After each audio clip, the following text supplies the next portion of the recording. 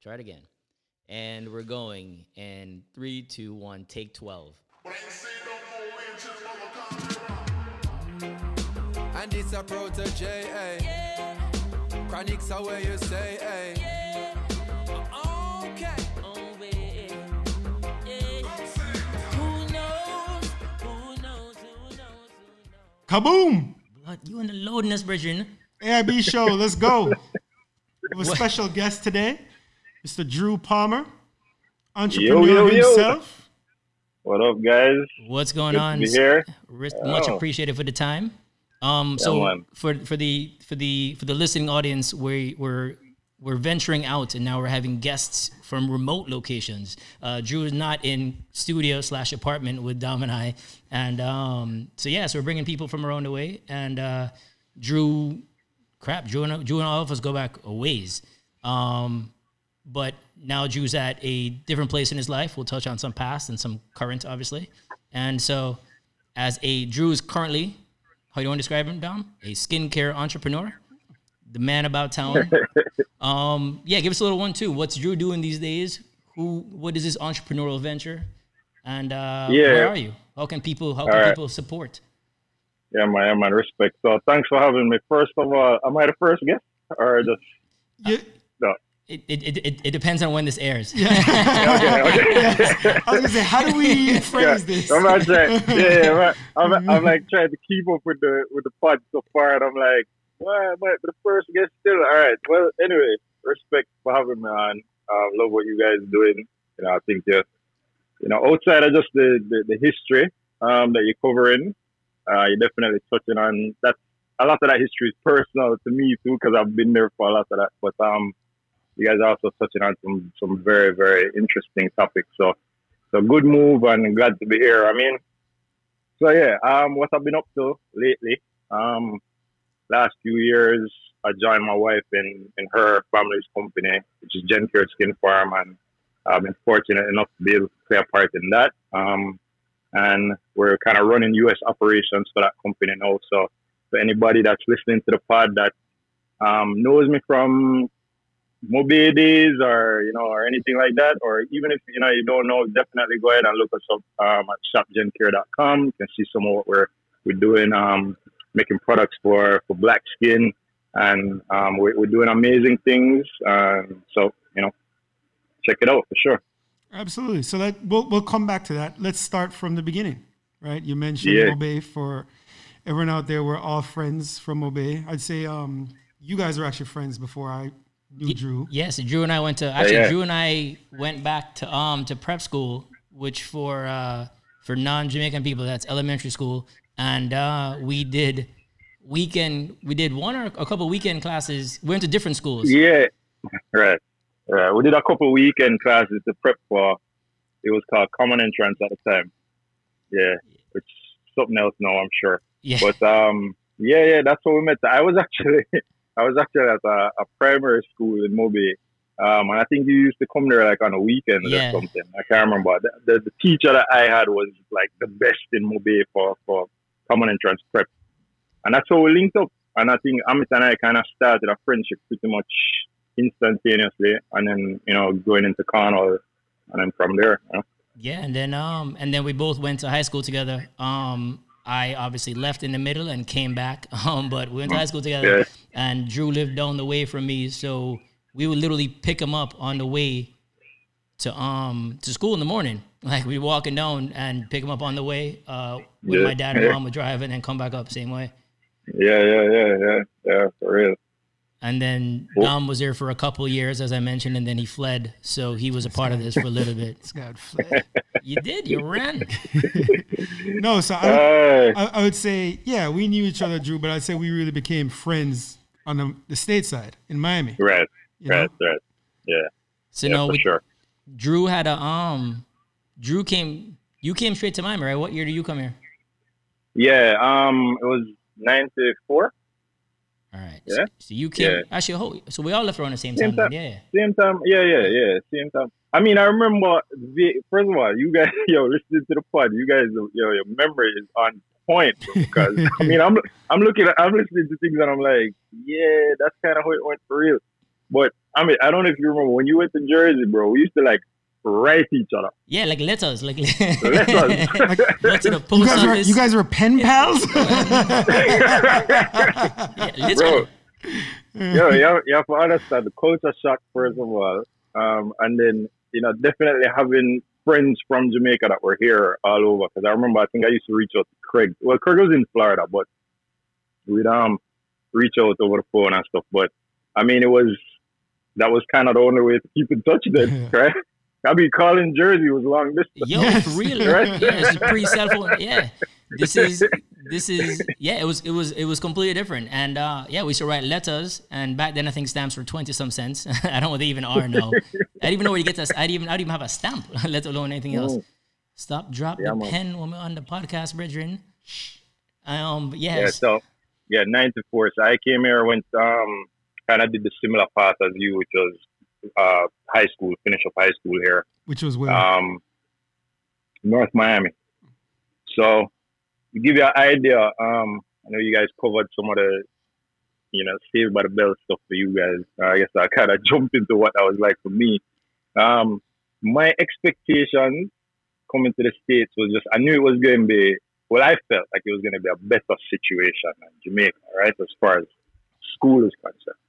So, and I was super excited about it. I think, like Amit said, when we were finishing up Cornwall College, everybody that knew they were leaving was super excited about getting out of there, and that was the plan. It was like university or whatever, it was straight foreign mind thing, right? So coming to North Miami, it was different. It was very, very different. And it was totally different from the experience you guys had. Definitely you, Dom. I mean, Boca thing, that's a world away from North Miami. So I'm trying to think, where is that school? Because I know where North Miami Beach High is. Yeah, so North Miami and NMB were kind of not close enough. North Miami is like 135th Street. Okay. And like... So like Miami Shores area? Yeah, kind of. Yeah, not as far south as that Barry University, but yeah. So yeah, that.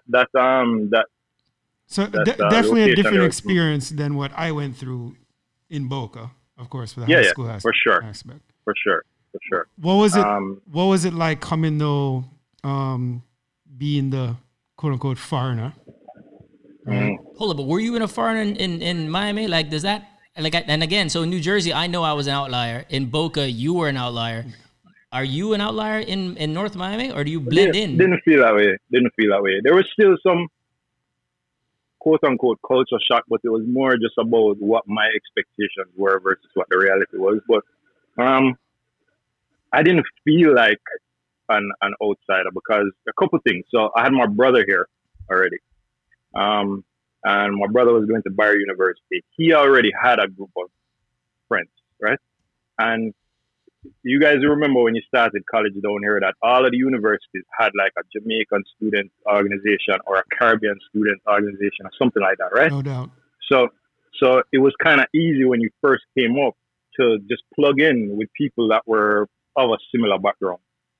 I was in high school, but, my brother was like my legal guardian at the time, right? So I'm rolling with him and his friends and everything, and plugging in with his friends was pretty easy. We're talking a 3-year age difference between most of us, right? So it wasn't too crazy. I felt like there were a lot of people that were very, very similar to me. High school wise, the population in high school wasn't a ton of Jamaicans, but it was a big immigrant community. So a lot of Haitians, a lot of Haitians, a lot of Hispanic kids as well. So but I didn't feel like an outsider at that. Yeah, see, so that's why I figured that it was different in that situation, in a positive way, because you had other people doing the same thing, not necessarily people that were the same, but people doing the same thing, right? Going on the same path, everybody trying to assimilate to America, whatever that meant for them. Right. Yeah, there are a lot of kids that when I started, there are a lot of kids that I would meet that were very, very similar to me in the sense that last year they were in school in the Bahamas, or they were in school in Haiti. and now they're here, you know? And we're kind of trying to figure it out. Did you have any jobs when you're doing that, like high school jobs in high school and stuff, or were you yeah. I definitely. So I looked for work the minute I could, which is once I turned 16, I started looking for work. Part of that was just the way. Hold up, pause real quick. So you got here when you were 15, right? Yeah, 15 going on. See, because I got here when I was 15 as well, and as people don't realize, Drew and I graduated high school in Jamaica at 15. One, because we're smart, but two, because the system's a little different. Hold on. I'm sorry, did you finish high school in Jamaica, I finished high school in America at that age, so kaboom! Extra year. So if this is a smart test. No, you have to go back and do high school again. No. Anyway, so yes, after Drew and I crushed the academic levels in Jamaica, we came up here. But so we had to wait till we were actually of an age to do anything, i.e. 16 in Miami, to go and get a job and get a license and so on. So when did you get into the banking? Banking was probably first year of college, so 18. As soon as I turned 18, and I was able to get, because they wouldn't have allowed you into the banking world unless you were that age. So I remember earlier this year, you and I had a convo about an incident which I'll remind you of in the banking thing. And once I do, I'm curious to know if that was kind of your first foray into, how do I put this? The interesting racial dynamics of this country. Right? You may recall we were talking about your coworkers, were saying some disparaging remarks about black people, in a sense, black Americans, right? And then, somebody sensed that you may be uncomfortable, and then another coworker said, "Oh, Drew's not like that. He's Jamaican, right?" Kind of separating but just disparaging black people. But when they break it down, they're disparaging black Americans. So I remember you said, looking back, it's kind of the same thing with me when we're younger. Your reaction would have been much different now at this age than that age. Was that kind of your first, looking back, was that kind of your first foray into this? What goes on in this country? That's the first one that stood out for me, where I felt like I was personally, affected. I did notice before the way how people talk about different immigrant groups, even amongst the Jamaican population. There were Jamaicans who also fed into that stereotype, 100%. Right? Where it was kind of where it's like, I'm not them, or I'm not like them, right? In North Miami, this is mid-90s, the Haitian refugee crisis at the time was like still very, it was high pitched, right? So all you're seeing every day is images of like the boats and these people trying to survive, right? And there was a lot of negative talk amongst Caribbean communities, negative talk amongst Black American communities. So that was the first time I was looking like, okay, why is everybody dealing with these issues like this, right?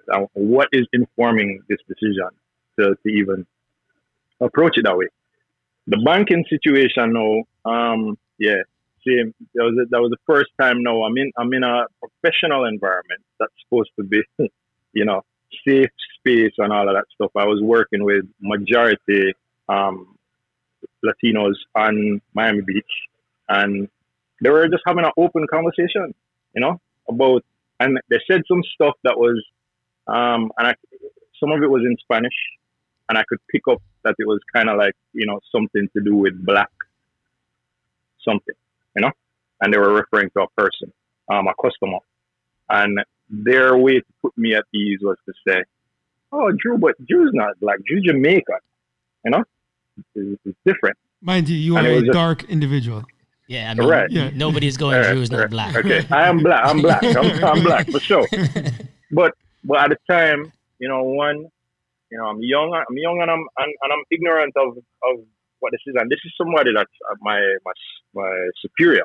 Okay, that's saying this, and I'm just taking it in like, okay, that's supposed to make me feel better about the situation, but it doesn't. But I don't know what to do. Right. So, you know, I kind of keep it moving. You know what I mean? And it was crazy to me. I remember one of those women, her husband coming to pick her up, and he was clearly a Black Hispanic person, right? Her child, Black Hispanic, right? And I'm just like, what's going on here? You know? But yeah, so that was the first. We touched on that briefly, that within Hispanic culture, internally, many times the Black Hispanics don't see themselves as Black. Exactly. Right? Even though others within the culture, the white may look, the actual Black Hispanics just view themselves as if you think about it, right? Like what we were touching on with even Jamaicans, like subscribing to that mentality as well, is that you come here, come to this country, and there's this history of Black people in this country. That's clearly, you know, they've been through immense oppression and all of these things, and there's a clear negative stereotype about them that's out there, whether it's in media, right? All that stuff. These people then look at you and say, you're not that, right? So this is the way we think about these people. You're not that. You're from Jamaica. You're cool. You're Bob Marley and whatever else, I knew you were right? gonna say that, yeah. And some people end up accepting that and just pretty much saying, oh, well, yeah, okay, I'm not that. I'm not that. Okay, we understand that that's not your experience, but are we all, you know, are we that different though? You know, what are you trying to say? And do it then empower that person to continue to make that kind of discrimination? Well, that's the situation, right? Because if any of these people didn't know you, then you are literally that they were talking about, right? Exactly. They know you to be you. But I mean, and it's funny because that's everything, right? When you get to know somebody, that's, I guess only when you get to know somebody do you really, you know, change your thought process or try to understand what's going on. But until then, you are your own bias. Yeah, your biases are in there. Right. For sure. So going from banking, at what point did you get into the entertainment industry? Because that was late 90s, early 2000s when we would all be together pretty much every weekend. Yeah, so just so you know, real quick before Drew taps his own horn, Drew was Drew's a real Jamaican in the sense of having multiple personalities / jobs, etc. And one of them was hip hop artist, DJ, reggae artist, or not even reggae artist, sorry, dancehall artist, and some stuff in between. So before everything. all that. So hold on, two things. When you came to America, did you try to assimilate, i.e. be American, i.e. change the way you talk, change the way you vibe, etc., or did you hold on to Jamaica? Like I know later, like now we're all again. Right. Time is we've all our thought processes changed. When I got here, I wanted to be American, right? I wanted to blend in and be American, and then later in time, I was like, man, I should have held on. Like it would have been more fun had I been me, right? So no, with that, when you came here, did you try to be? Well, before you answer that, just so the audience knows, it's hard for me not to refer to him, but of course, Drew knows him as this. Amit's name to many of his close friends is Puff. First of all, you're the one who came up with that name. Yeah, I'm about to explain why, because you just proved it. Right? What do you mean? So back in the... Did I not use the word chameleon in previous episodes as well? Yes, but I'm going to explain it because, you know, Diddy... Right? What it was originally Puffy and Puff. And, you know, I used to joke around that he's kind of a sellout to music, you know, just sampling everything, all this stuff. And Amit just proved that his mentality was a sellout to his culture, hence the name Puff. That's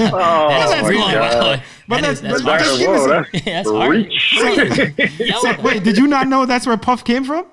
I did not know that. I mean, I know the genesis of the word. Yeah. But anyway, continue. So, I'm just saying that was like maybe. I mean, I don't know. I was figuring there was a Chinese food somewhere. I don't know. Now you know. I mean, so I mean, you weren't alone there though, in a sense that I tell you, from when I was a kid, spending a lot of time in New York.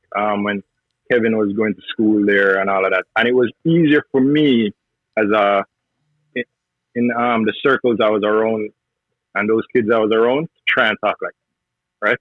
So when I'd be in New York for like 2-3 months during the summer and I'm playing ball at the park every day, I was with all American kids, right? Including my cousin, who is of Jamaican descent, but he is straight American, right? So I found it easier for me to just, because, kids can be, that's what I'm saying. Right? So I think that's probably where that started for me. When I came here for high school, I would find myself where I'd go in and out, right? So depending on who I'm talking to, like, or whatever, there's always like a little bit of this and a little bit of that, or whatever, and that's kind of how I would approach it.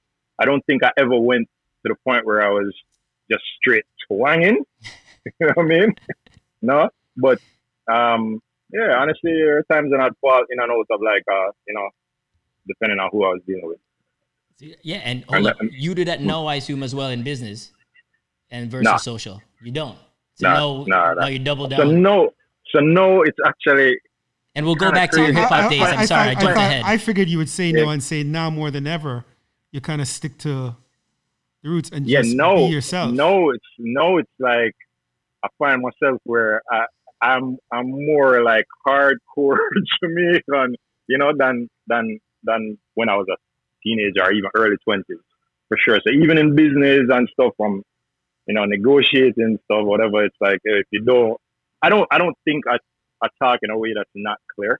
So, it's not something that I've ever really had an issue with. It's just I have an accent. That's it. Makes sense. But I jumped ahead, so let's go back to the DJ dancehall situation. Oh yeah, so you get into the entertainment industry. Yeah. Entrepreneur aspect there.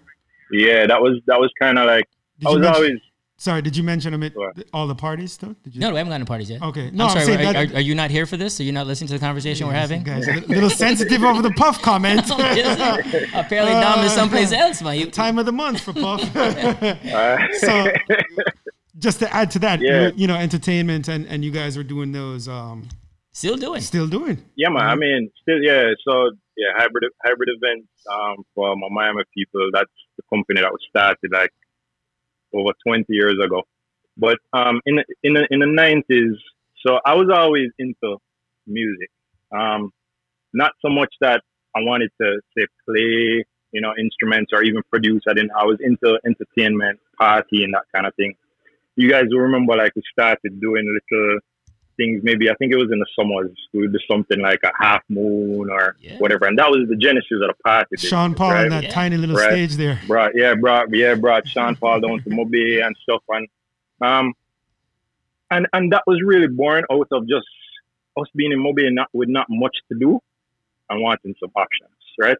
So I was like, let's try to do this scavenger hunt thing, or let's do this or that, right? Fast forward now to just being around more people that were either DJing or in the industry somehow. I started getting into studios and then I started writing. That started probably when I was about 18, 19, and then after a couple of years I started recording, and then that was the career path. But even before that, you were releasing the stuff, the mixtapes even, and literally tapes. Right. They were mixtapes. I remember being in college and you would hand deliver them, right? And you'd have on the back you were Jagga B, I was D-Nader, shout out to my crew, and you write the stuff in It's true. And those mixtapes. That's funny. The mixtapes. You used to do those mixtapes in the garage, and one of my boys, Damien, that's still with us that still does hybrid events. He was amazing DJ, and we used to just get together in his dorm room, or when he was at Barry. Him and my brother were at Barry University. We used to use the radio station studio there, and we used to record, remixes and everything in there. I didn't even know that. It was really just like a creative outlet. So all those tapes, a lot of those tapes were done either like in Omen's dorm room or the Barry studio, Or just rock it. We used to take the studio over like 12 o'clock, because this was before like even that mix of hip hop and dancehall. This was before even like Black China. This was right before that. Yeah. We're doing a lot of that. I think growing up in Jamaica, like our taste in music was, we used to listen to a lot of everything, right? So, we kind of approached it the same way, remixing the stuff and everything. And I think it was just a natural progression from there. For me, being somebody that's, I consider myself a creative. I love being able to actually take something from nothing and turning it into something else. So, that's where the songwriting and actually learning to produce and make beats and all that came from. What was your name? Drew Lord. That's a D-R-U-L-O-R-D. He had the twang in there. Yeah, man. You have the MySpace page still ready. Drew Lord. So during that time, there's another incident which I know kind of made you aware of everything going on, which would be my police incident at that time. Right. Because I remember actually you weren't there the night it happened, but either the next night or the night after, you and a bunch of the friends came over to check on me. Right. So that's kind of another incident made you aware of things. Over the subsequent years following that, was there anything, whether it happened to you directly, other friends, that kind of made you aware, or even anything good that you saw progress in things that previously, were looking bleak? No, I mean, I tell you, my own personal experience with police has been very slim. Outside of a random pullover here or there. I remember when that incident happened with you, I was very shocked. Not so much about the fact that you had cops that were willing to do that. It was more like I was shocked that it just happened so close to home. Somebody that I knew, somebody that I know is. To me, I'm like, you check all the boxes, right? You're like a college kid, you're right. All of these things that are just not gonna happen to you. And that was one of the things that, again, in my ignorance, my approach to police brutality and everything at that point in time was always just like, it's not gonna happen to me. Right. I was in that same boat, clearly, just ignorant. Right, he's ignorant. I've heard about things, and I want to say, like the first major instance is probably the Rodney King thing back in '91, which is when I was still in Jamaica, and I was just like, okay, well, cops are crazy. How could they do that? Then I remember another standout for me was Amadou Diallo in New York, which is like about 99 or 2000 or somewhere there. This kid, he reaches in for his wallet or something and gets shot like 40 times or something like that. On his stoop. At his house, right? So, and at that point, I am now an adult and I'm in New York all the time. And I'm like, that could be me. And that was the first time I kind of saw myself as one of these, somebody that could be victimized. When it happened to you, again, it was like, I remember at that time we're already promoting, right? We're already doing parties on the beach. We're working with some of these cops in Miami Beach. And to be honest, I hear them talk about these things as if it's a daily occurrence. Straight up. Especially when it comes to young kids that are, they just deem, as thugs or whatever. They're drinking and hold on a second. Yeah. And it's like a daily occurrence. And you just, I just never thought that it was going to happen to within your circle. One of my boys. Yeah, within my circle. Yeah. So I definitely had to stop and think about that, for sure. After that though, similar thing. There was never anything that close to home, but just really what I'd see in the news. And, I would say that specific instance with you did inform the way that I approached things after. I felt like I needed to be wary, whereas before I didn't, Yeah, and for me, I'd say it just, I always say enlightenment. It just changed my viewpoint. It moved me past being ignorant to just understanding. And like we've talked about this year, especially with everything going on, it's nothing's directly affecting us, right? Our families. We're just aware of what's going on in the world, and your wife, Black, your kids, Black, right? So, you have this, I imagine just this, I don't want to say fear, but just cognizant of the world you're in now and that your kids are going to grow up in. Right. Yeah. Yeah. I mean, I remember seeing a video this year with parents. You know, it was a very sad video. I remember watching it and feeling like, oh my God, is this where we are? Where all these kids are, you know, the parents have to talk to them about possibility of like police killing them because the color of their skin, or somebody else for that matter. All right, not just an authority figure. I remember walking away from it feeling pretty sad about it because I was like, man, I don't know if I want to grow my kids up with this kind of, you know, kind of fear, looking out on the world with this kind of fear. And it's not something that I want to do, you know. I do think though that it's important to be as informed as possible, and then give them the tools that they need to be able to survive in this world, because it's crazy out there for sure. And it's no point in thinking that because you live in a certain community or because you have a certain job or you go into a certain college or whatever, that you can't be met with this kind of racism, because it's deeper than just, you know, on the level, the personal differences that people think they have. You know, it's like a systemic thing. It's a lot of ways that Black people have been oppressed in this country, and it's just important for us to understand that, so that it's not something that we just think we can brush off our shoulder and keep it moving. You know? No doubt. And I mean, that summarizes it perfectly. I mean, seriously. I mean, it's where we're still. Listen, Drew, you know I could speak for hours on this, right? I don't want the audience. Yeah. I'm not sure the audience wants me to speak on hours for this, but I could chat for hours about this. So we're going to come back to it. Yeah. But for now, I want to shift to your wedding, right? Yeah. And before we get, I'll tell you why. Okay. I was like, what? Amit just gave me a crazy look. Before we get there. First of all, Dominic bought the same suit I had in work. No, but hold on. We're going to get there. Hold on. Right? Before we get there, your wife, your lovely wife, we actually went to school with her at UM. Right. That's how we knew her. I'm not sure how you guys met, but lovely couple. But let's get to this wedding. So they get married, what was it, 5 years ago, 6 years ago, this month? 6 years ago. 6 years ago, yeah. We just celebrated our anniversary. Back then, we were battling, what's mosquito? Yes. We were battling Zika. Yeah. So here's the thing. Was it Zika or Chick V? I don't remember. One of them things. Oh, it was Chick V. It was Chick V. It was Chick V. Chick V. It was chikungunya.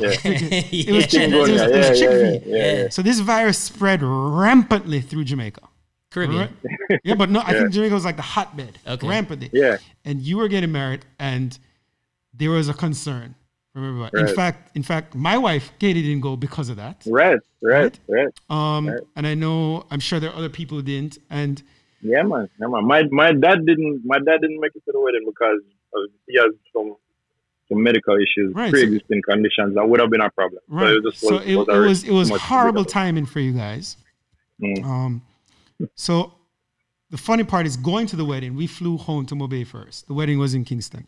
Do you remember we had to weigh ourselves to get on the plane? Do you remember that? I don't actually know. You don't remember that? I mean, I'm sure I was fine. On the scale. You questionable. It was on it's not called Trans Jamaica anymore. Whatever those little planes were, right? It was a little prop plane. Little prop planes, but they have to make sure that this, and the seats have to be distributed. The people have to sit. So we got to sit. We just sat where we wanted, but they told us, if you remember, they hand wrote the seat numbers.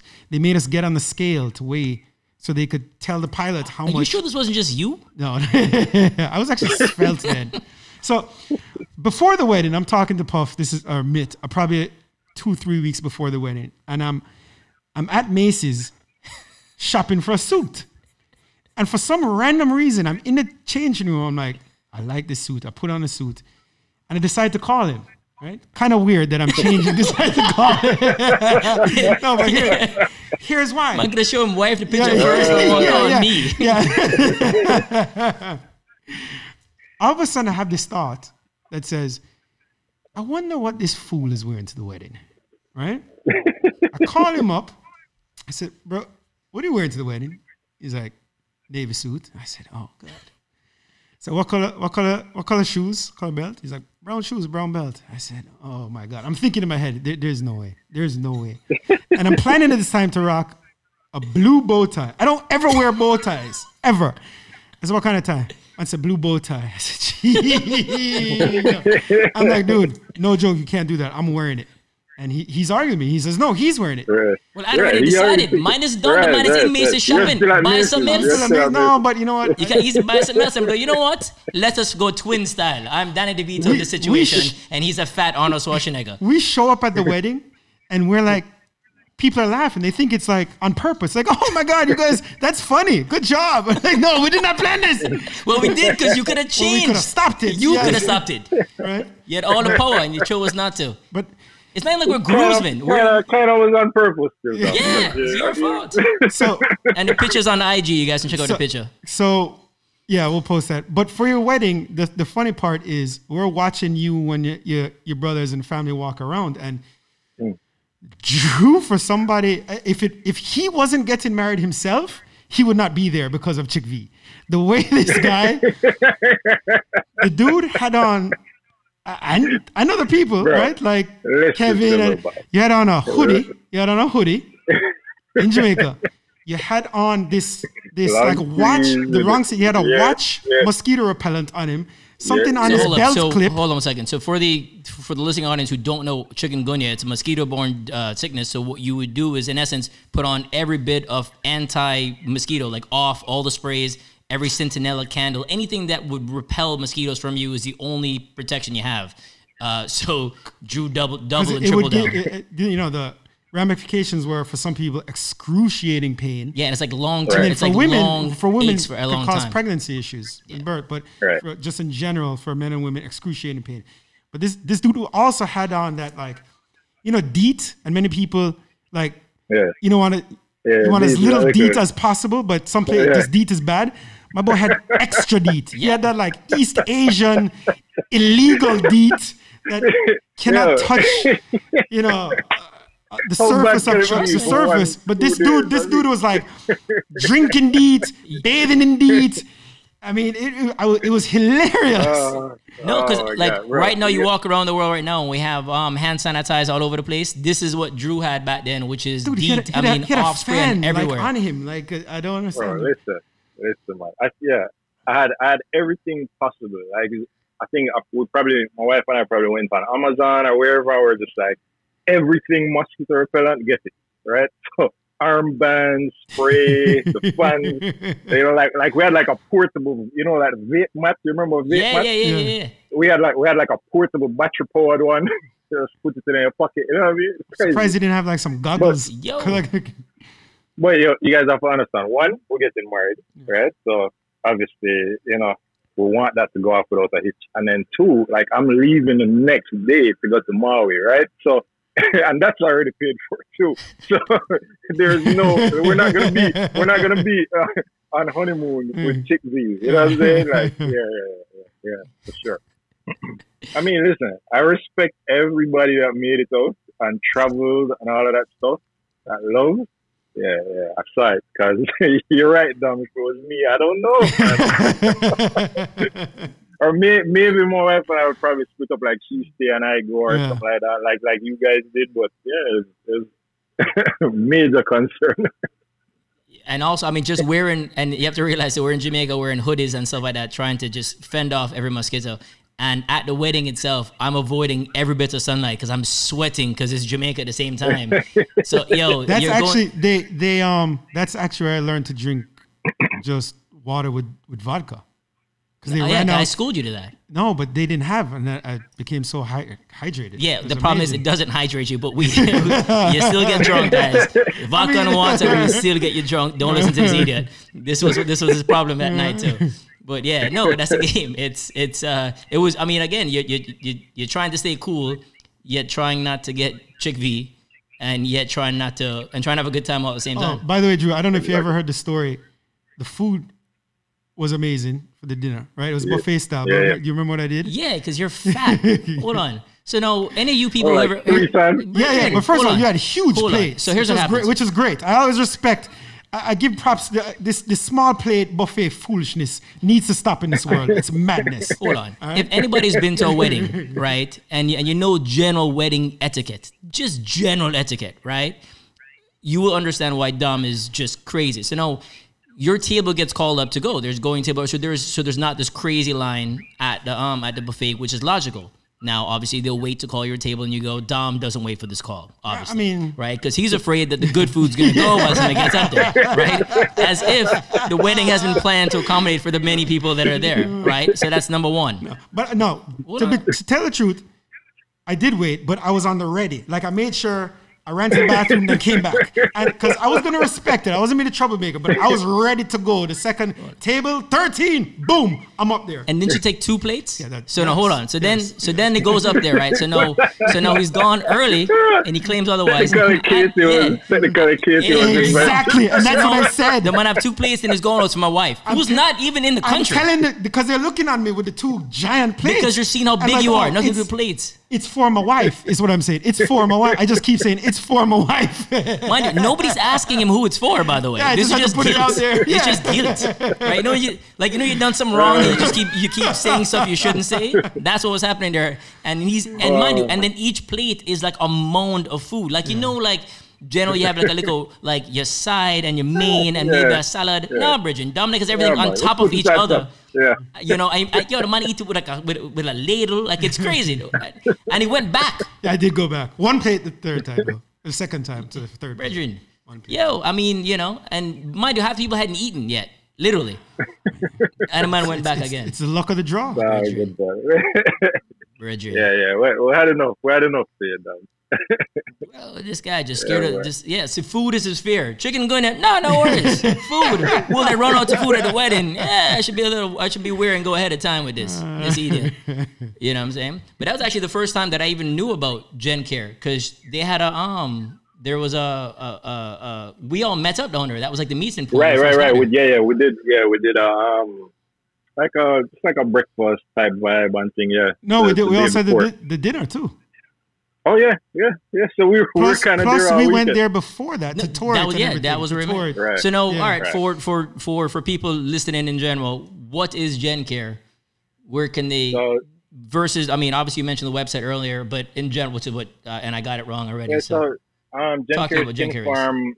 GenCare Skin Farm is it's a skincare company founded in Jamaica by Jennifer Samuda, some 30 years ago. And it's based in Kingston. We do have a location here in Miramar, Florida as well. And then we have our website that kind of services international orders. So she's, groundbreaking chemist, formulator, and esthetician out of Jamaica who is able to, create our own line of products. And I made a stamp, not just on the region, but I would say, worldwide. She won a lot of awards. And the company now is being run by my wife, Peter Gay. Jennifer Samuda passed away a few years ago.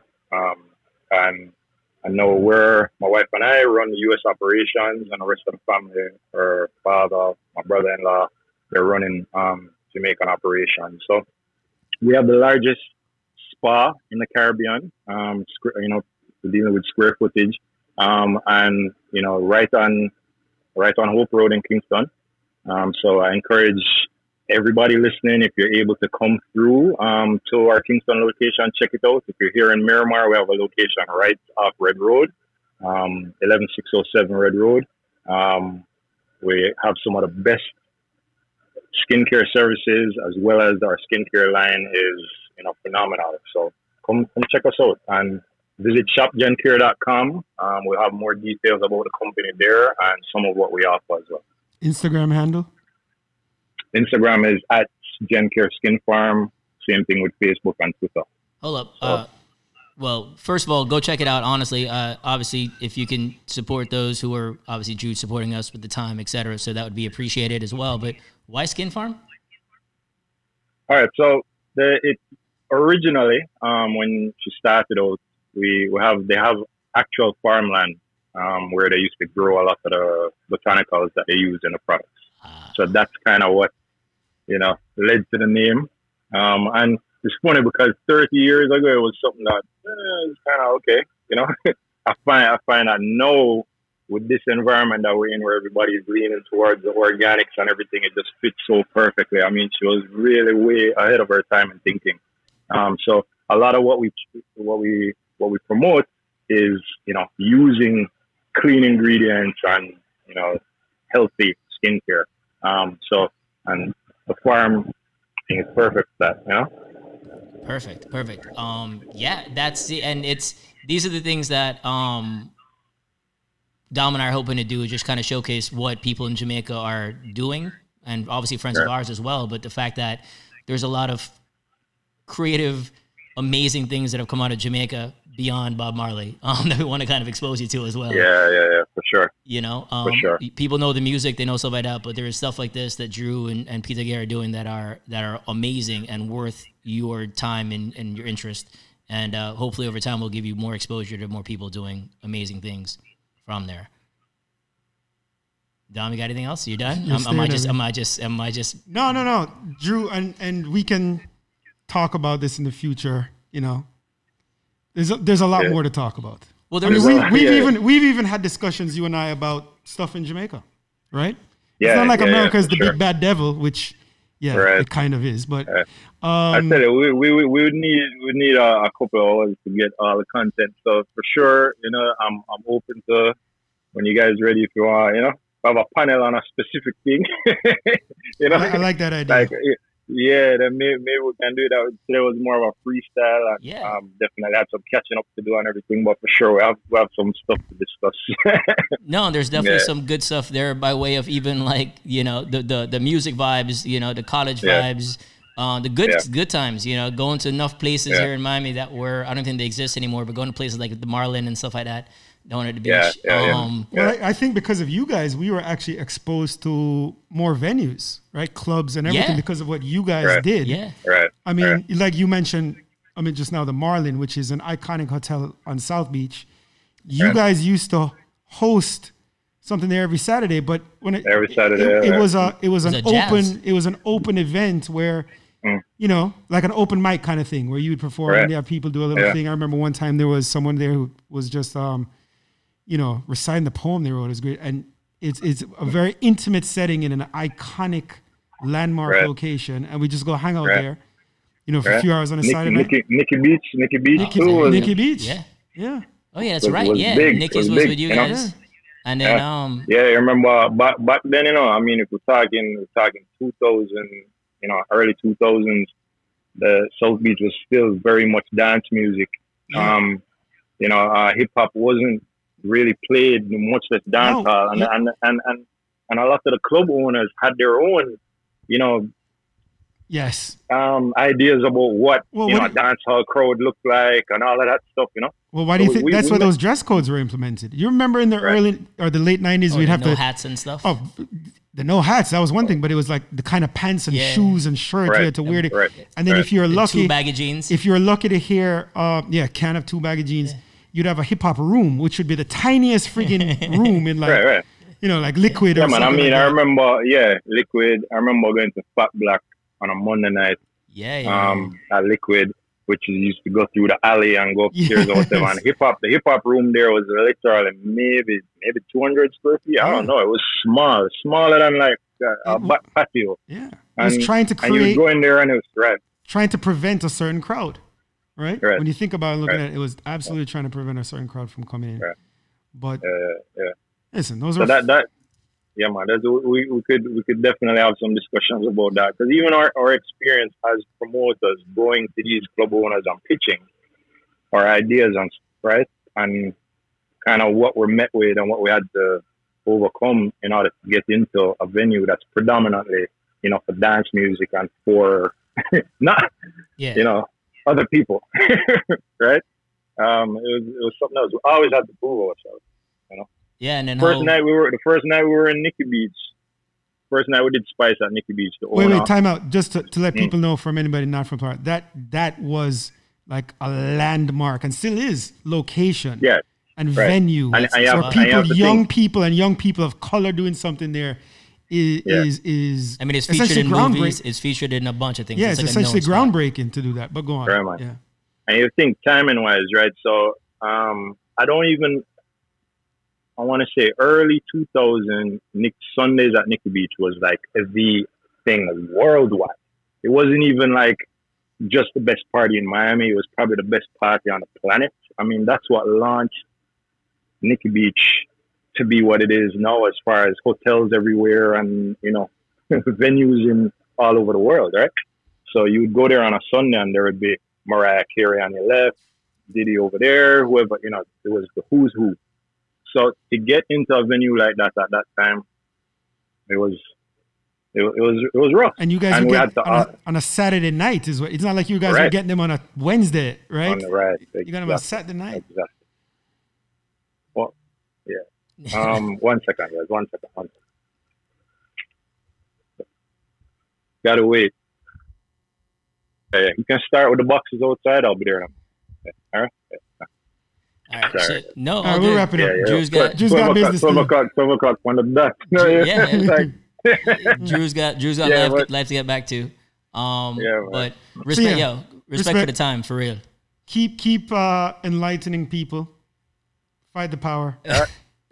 Justice over order. But listen, I think we start with our circles, right? Because there's a lot of work I think we need to do, even just with our friends, friends and family for us. Yeah, right. So educating ourselves is the first step, and I'm constantly seeking out more and more information just so I can fully understand the scope of what's going on here. And then from there, it's to kind of get everybody clued in as well, so that we don't make these random assumptions and judgment calls and everything like people do all the time. No doubt. And to finish, we've mentioned him probably 2 or 3 times, Mr. Robert Nesta Marley. Emancipate yourself from mental slavery, people. Do this. Yeah, key. All right. On that, I have nothing else to add on that. I'll let Justice over all order. Always. Justice over order. Follow us. Like, subscribe. Yes. Yeah, be sure. Respect again, Drew. Go check out shop.gencare. No, I think you messed that up. Shop Gencare. See, that's what I'm saying. Gencare. ShopGencare.com. There you go. ShopGencare.com. Gencare with a J. Gencare with a J. Gencare. Right. There you go. Check it out, everybody. We'll obviously tag this in the podcast notes. You see that as well. Respect again for the time, Drew. Top road for life, Mobe. Top road. Big up. Yeah. Much love, everybody. Talk soon. All right. Bless. All right, bro. Thanks.